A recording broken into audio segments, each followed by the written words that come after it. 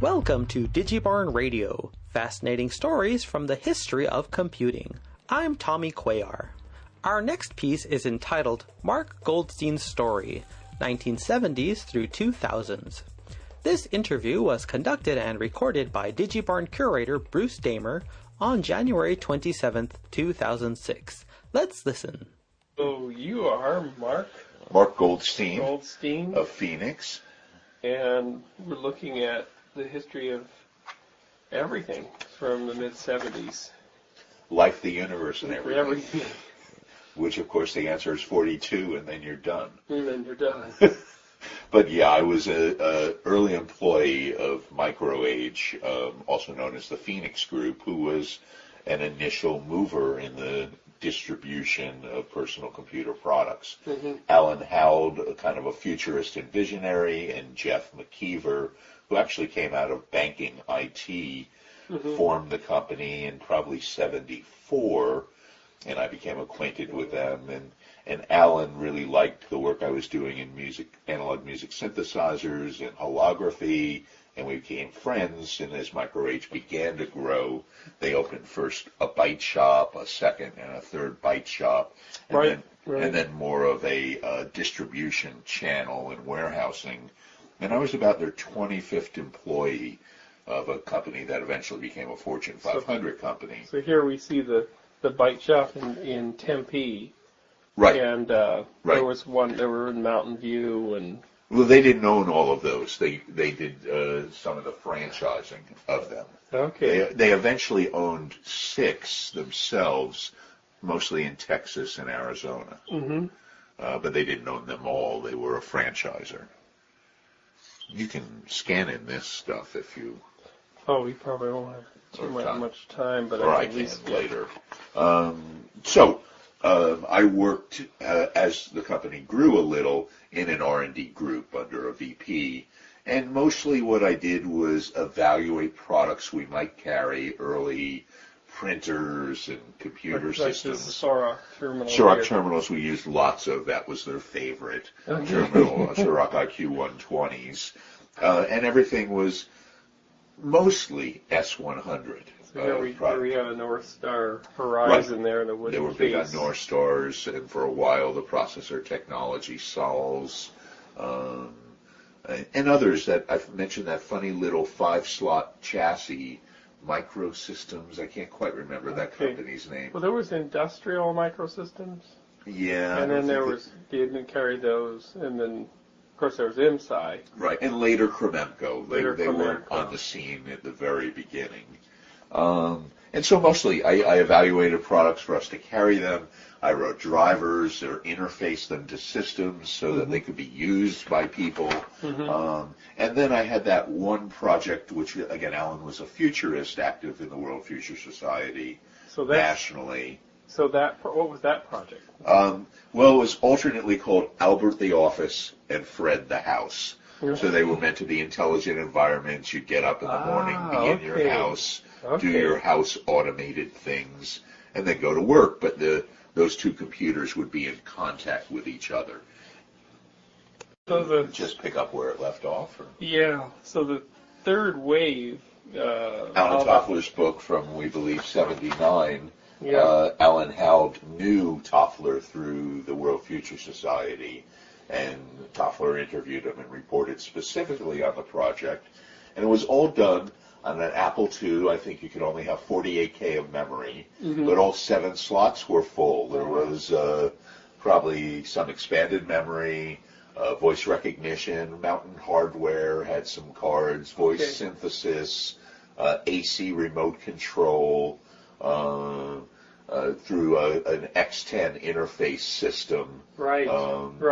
And I probably have the documentation on exactly what it consisted of. But everything had to be coded in BASIC and assembly language, and it all fit in 48K. What was it controlling?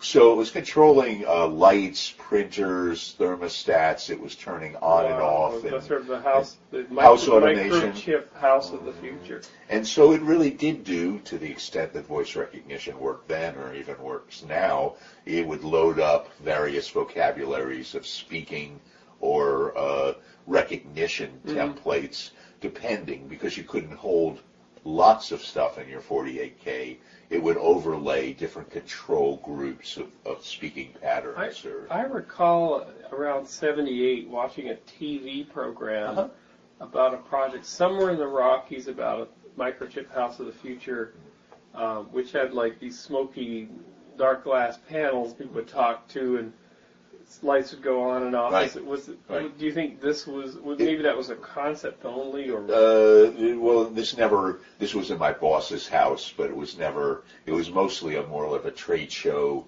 demonstration, and they would give us our own booth for that. MicroAge would rent a booth, but this project, there's photos in here, they'd give us a fairly large space where we'd get local furniture and set up a kind of part of the display booth would be the office part, and the other part would be the home part, and they would be doing their interactions. And so, as I started to say before, the other not even quite similar thing was a lot of these showed that it'd be people with little R2-D2 kind of robots, but they'd really be remote controlling them and talking through them, and it was more of a clown thing than it was a real technology thing, because there wasn't. So this is Albert the Office. Albert the Office and Fred the House. Here's Alan Howd, or I would hold hourly or 2 hourly. Boy, it was quite a crowd there. Yep, and this may have been Philadelphia or Boston or Atlanta, who did more East Coast things. Here's a television interview.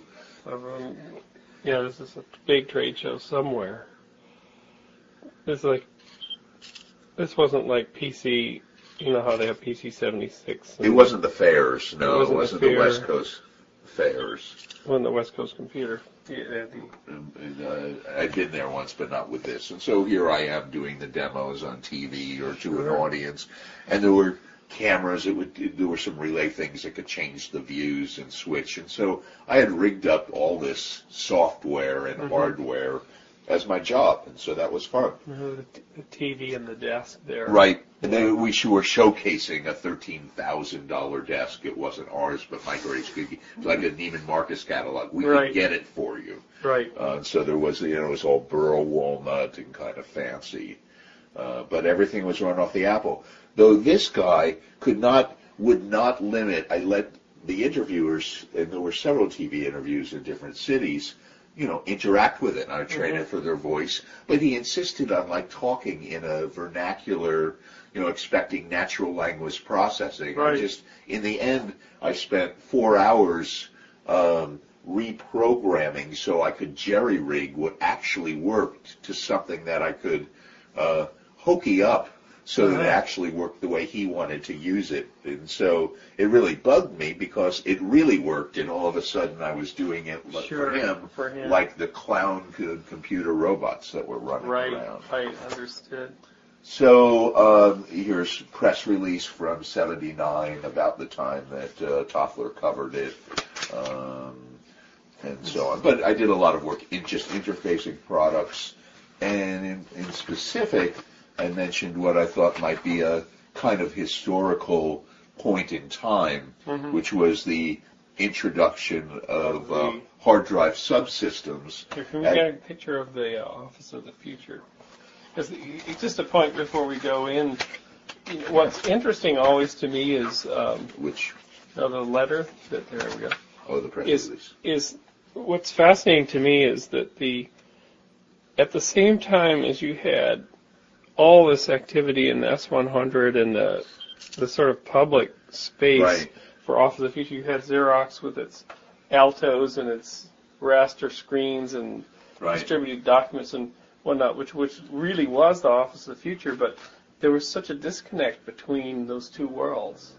And this world, the world of the S100 and what I grew up to become that, at some point, they, of course, borrowed and took all the Xerox stuff and put it on itself. But this is the world that inherited it. Inherited, absolutely. So it's just a fascinating. So part of that was, of course, the coming of hard drives. Right, and we carried the Alpha Microsystems that had, small and medium enterprise level applications in accounting, a lot more solid stuff that you could get. under some other environments because it was stuff that kind of was downgraded or transferred over from mini computers. Yeah. From Data General Novas and DEC minis came to the Alpha Micro. Yeah. And so we did introduce, you could buy a hard drive subsystem and for the S100 for $9,995, which was a threshold breaking price point at probably 78, I would say. And so for that $10,000, you got a Conan disk controller, Konan, and they were a Phoenix-based company. I met with them many times when I was working on the driver, and either a CDC Hawk, we called them, which had 5 meg fixed and 5 meg on a pizza-sized removable platter, so you could do your backups, or you could get a Fujitsu 40 meg fixed drive, and often you wanted both. The CDC Hawk for your operating system and your backup. In 1978, this would have been the equivalent of buying like 3 new automobiles, type of thing. But it was just, you picked up these big things, pizza-sized things, with a handle on top, and that whole thing was 5 megabytes, right? Enough for one music file or a couple of the photos that were taken today. And so I had to write the drivers and the hardware documentation and the user documentation. But here's the ad from August of '79 where we it was in some of the major magazines, Interface Age and Byte and other places. Not sure where that particular copy is. Jerry Purnell might have had a look at this. And, right. Yeah, because he was started. Well, I don't know when he started there, but this was an example of the print ad. Yeah. This is from Byte, August '79. '79. So you'll have the original of the ad. And here's an example of the My Research and Development Tech Notes, how to hook up the CDC drive to an Alpha microcomputer, giving some hardware stuff, some software configuration stuff. And this was sometimes the kind of stuff I did, which was bring computer products together to make some system that then made sense to some audience. So you had to write the drivers. You had to write the mounting drivers. Right. And do it in the right order and all that. Mount the table, the file allocation table. Exactly. And everything. And I had to write the assembly language, which isn't, it may actually be in some other pages listed here. Maybe not. There's a press release as 160 megabytes. Is there a year on that? A little later we got up to 160 megabytes. Yeah, so this is kind of amazing because it's, before 1980 to have this kind of space. Right, when we got to the 80s and the PC platform, you could get, I think my first personal hard drive was a Tandon 503, like a 5 meg, 5 1/4 full height drive. Yeah, I've got one in a PC, an original IBM PC. And they were still expensive, a couple of thousand maybe. Maybe they were down to 2,000. I remember getting an AT compatible and then a 10 meg drive, and that was unbelievable. Graphics. So these were product evaluations. Should we carry this product? What would the audience be? 3D graphics software. Yeah, so I evaluated software, hardware, helped make the management decisions about what we should carry. It barely worked for a guy, Steve Klopp. I thought I actually had the drivers in here. I guess not. Well, here's a good ad. Yeah, here's our ad for the Alpha Micro system that gave you 16-bit horsepower in an 8-bit S100 world. Right, yeah, because that was definitely the new coming wave, 16-bit. And Microage, correctly anticipated a small business market beyond the hobbyist market and did things like this geared past the hobbyists. So they had a realistic vision of the personal computers serving a small business to medium business environment. The strange irony is that IMSI about this time was bankrupt and being sold off, and yet it was intended to be the small business And so but they really weren't. It was still obvious that we're using them. But we would slap the Alpha Micros in, slap the hard drives. And more often North Stars. For some unknown reason, we had an affinity for the North Star. And MSI seemed to use North Star discs. Right. Yeah. Right. So it's... Right. And so I had to write the drivers on the... and here's your... Oh, and the music synthesizer, whole different world. Yeah, she's got a Rhodes Fender 88 as well, which was given to us by a friend, but she sort of grew up with those in the 70s. But to kind of bring us then to this instead, this is, I had a side business before I went to Micro-H called Advanced Tools for the Arts, and I kept it through the early 90s. Mm-hmm. And as we talked last night, I got my degree in filmmaking. I worked with a cream of independent film movement, but I also knew Nam June Paik and worked on experimental video stuff, mm-hmm. and that's really got my interest started. And you were hacking at that point. You were taking oscillators and driving the yokes of TV dance system. Yeah, I talked to Galen about this last night. So you know her background with Myron Kruger and yes, we talked a bit about that. And so I developed. That's okay. So you developed my own line of music synthesizers from scratch. They were kind of the complexity and style of the Mini Moog or the ARC 2600. Right. But they had a true patch bay where everything routed to one side, and you could use short patch cords in a somewhat coherent user interface. And the other innovation was the first 15 or so connections that you were likely to make were pre-patched to connectors that then disconnected the pre-patch if you plugged into them. Okay. And so you could actually power up the analog synthesizer with 0 patch cords and have it which was kind of like a Mini Moog, but you had the flexibility of an ARC 2600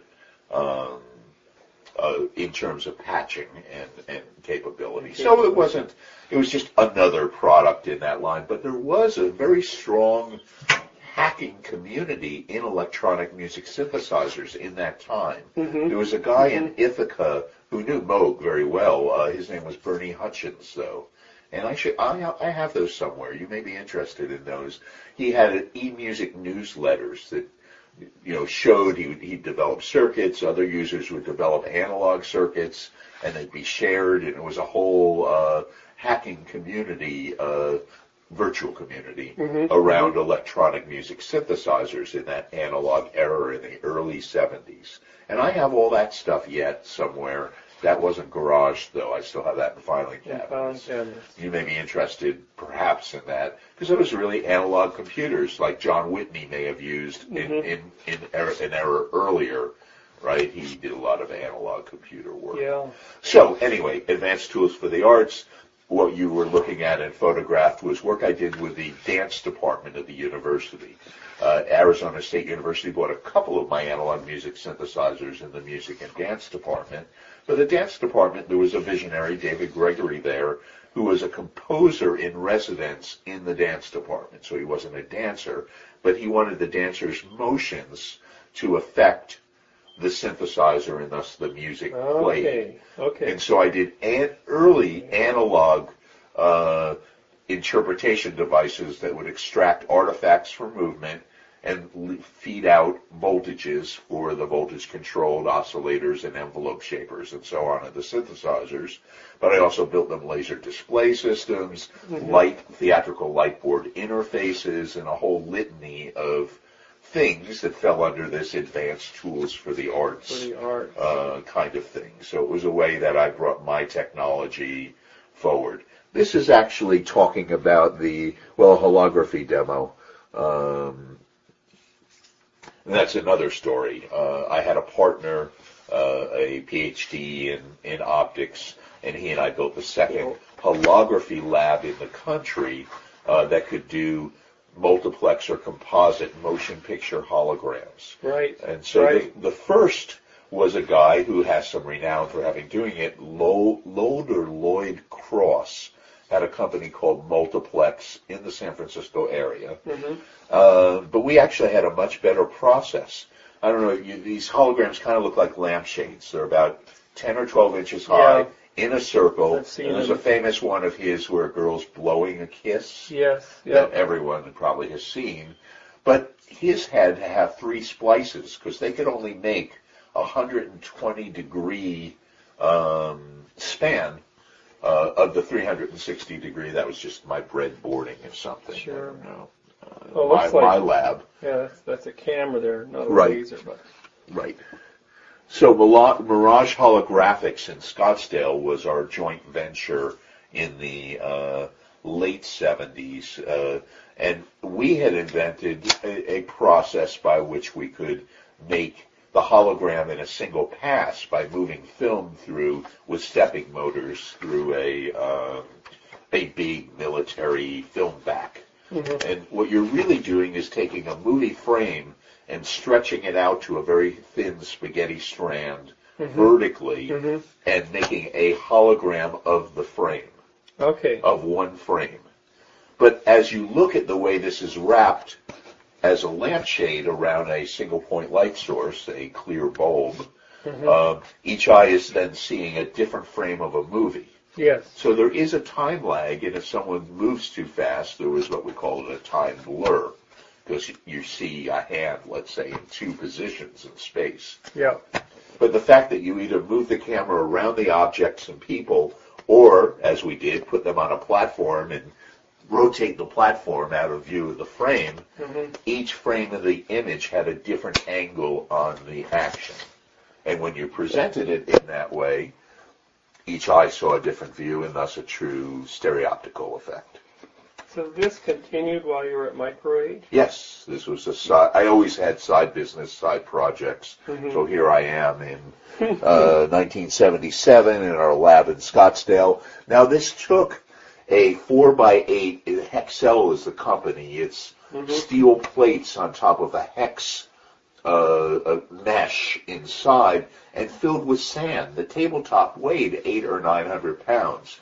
And when it was received, we had to go into a bar nearby and empty the bar by offering a round of drinks to everyone or two to come help us move this table into our little rented office in Scottsdale. The table top, 4x8 feet, 900 pounds, sat on spare tire inner tubes, small inner tubes that floated in a bath of oil. Those sat on various layers of like plywood and spongy stuff, and eventually out to a big steel frame to the ground, but we had to do vibration isolation. This was the control system in Digital Logic that I created to run the pattern of stepping motors on what you'll probably see, a view of the optical table and some of the optics. But we had to run shutters and a whole variety of stepping motors. And here we are shooting with a 35 millimeter Arriflex. We shot 35 millimeter film stock.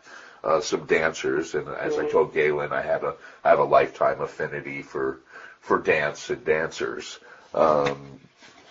And let's see if there's anything else. There's a lens that was very hard to make. We made one first ourselves out of plexiglass filled with an optical oil, but we eventually had to have it custom milled and polished, very expensive for us at the time, to get an optically correct lens, kind of anamorphic, that would stretch that 35 millimeter frame as part of the holography. When I was in graduate school, we had a whole optics lab in our group. And here's the schematic of how our optics part worked under that control system I built. You basically made a home-built optical table that would have cost an immense fortune. Right. Things were really expensive, I remember. And this was all done out of personal funds and sweat. But we did have to spend real money on the Hexcel table. Here's a circuit board layout for one of the control boards. And I had to invent my own little stepping motor. There weren't nice single chips that did it. And so I actually did discover, before I learned it by name, I invented Carnot logic. Okay. Right? Because I was trying to simplify stepping motor control down to a couple of chips, and the process I eventually got to it by turned out later to have a name that I didn't know at the time. Carnot Logic, I think it's called. So interestingly, to create the hologram, we'd advance everything, wait for all the motor vibrations to settle out, Sure. and so it would take hours and hours to make a hologram. Yeah. Because we do a frame, wait about 8 seconds was our cycle time for the next frame, and there were hundreds and hundreds of frames to make it up. And it turned out there was not a speed bump, but a kind of bump in the road about 100 yards away. And if a car went over that bump, immediately before the brief exposure time window in the 8 seconds, it would blur that frame. So we would only run holograms starting about 2 a.m. so that they'd be done before morning rush hour and not too many frames would end up blurred.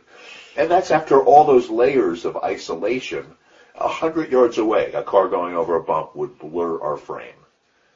So we got some coverage in local press, some good articles. That's someone else that did still frame holography.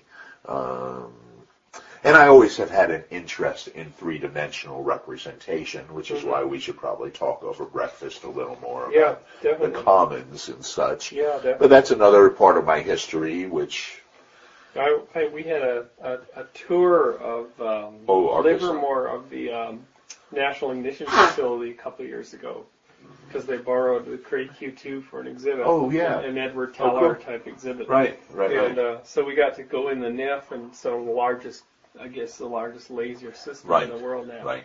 And this was just a helium neon, laser, I don't know, maybe 20 milliwatt, or something, which was at that time a big laser. Sure. It was like 4 feet and, 8 inches or something square, and again, cost us real money. And we actually did do a proposal for a Disney thing through a subcontractor of theirs to do a kind of Pirates of the Caribbean, kind of display. And that one, they wanted it life-size.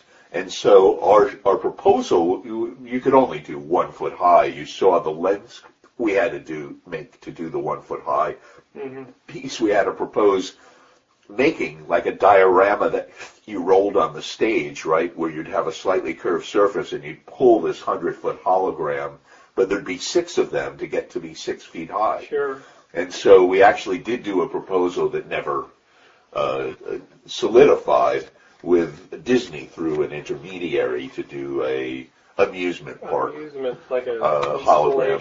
Yeah. But we always thought that point-of-sale displays in stores were a great market. And embossed holograms, in fact, turned out to be a good and mass-producible product. Ours were so labor-intensive, we thought we could eventually do contact printing of them, but we never got to contact printing. Everyone was a one-off. So since these years, this is up until the early 80s, presumably. Right. What have you been up to? Well, I had an engineering career starting in 1980 after MicroAge. I never had an engineering degree. I had a film degree and experience in experimental video and all this engineering I did in advanced tools for the arts. And at MicroAge, I found I was employable as an engineer. I went to work for Medtronic, a large biomedical device manufacturer, the largest in the world for pacemakers and certain other products. And I ran test engineering for them for 12 years. Okay. And so test engineering consisted of what we used to call rack and stack, IEEE 488 GPIB bus equipment. And I didn't bring Medtronic stuff. I had another section in my old notebooks of those. But I ran 45 or 50 engineers and technicians who created, maintained, and wrote software for test systems that moved billions of dollars of heart pacemakers a year. And the line ran, the testers were a precious commodity. They ran the testers, and we had to have tech support 3 shifts a day. And so, they had in our facility 14 or 15 automatic test equipment stations, but they also had to have them in Minneapolis and Kerkrade, Holland, where we had European final assembly, and in Puerto Rico where we had U.S. final assembly for tax reasons of various sorts. And so later in my 12 years at Medtronic, I had the opportunity to create a new generation of test systems, and so I did one last great project for them, which I stayed longer probably at that job than I would have liked, but I felt bound ethically and in other ways, affinity-wise, to finish this great project, and that was a new generation tester. It was based, to the extent possible, on VXI boards. There was what is it called? VXI variant of the bus, which is for engineering instruments on a card. And I worked with the early industry association for the VXI bus, which had people like Hewlett-Packard and WaveTech and Tektronix and Decal-Reyna and some Japanese scope manufacturers and all these people trying to put complex and standalone instrumentation on cards in a VXI bus. Yeah. So we built, and I was the primary architect of the hardware for Medtronic, and had a third of my team in Minneapolis, which meant I did shuttle diplomacy, and they had the comparable software architect guru in Minneapolis, but a third of his staff was on my staff in Tempe. Mm-hmm. So I had a very complex, and then there were people from Holland and Puerto Rico on the team, but I had a very complex global project in the tens of millions of dollars, and I was the primary hardware architect and team leader for that, and helped manage the software because a third of the software team were under my direct reports. So that's my Medtronic era. I left in 92. And since then, I had a decision point in 1992, which is what do I want to do on my own? I had always had advanced tools for the arts, then engineering consulting, some product design for others. Mm-hmm. I thought, well, I could be a kind of a product designer for hire, consultant. I could do that, but I've been doing that a while. I could be a computer network guru and hire myself out to, integrate computer applications for businesses, harkening back to some of the things I did for MicroAge in the 70s. Mm-hmm. But I thought, well, there's plenty of computer consultants out there now in 92. I'd just be another one. It doesn't matter that I started in 74, 20 years earlier. Yeah. What's so unique about that? Yeah. So I had done some patent prior art work and some product strategic work for people just as part of advanced tools for the arts at times, some product design. I thought I would do research and consulting, and I found a international group, the Association of Independent Information Professionals, AIIP.org, who is kind of a support group for exactly that, very small businesses who do independent contract research, which they called information brokering, which is a term that one needs to be cautious about. That's a good cartoon there, drawn to a company, and coverage of our project in Newsweek in that era. But so AIIP, which I've been on the national board of that group, and in fact I'm going in the late 90s, 97 and 99, I'm going back on the board as the national secretary this year for a 3-year term.